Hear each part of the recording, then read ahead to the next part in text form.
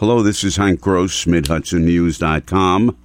I will be away for a few days, but please check back for the latest MidHudsonNews.com podcast, and of course, read MidHudsonNews.com daily online.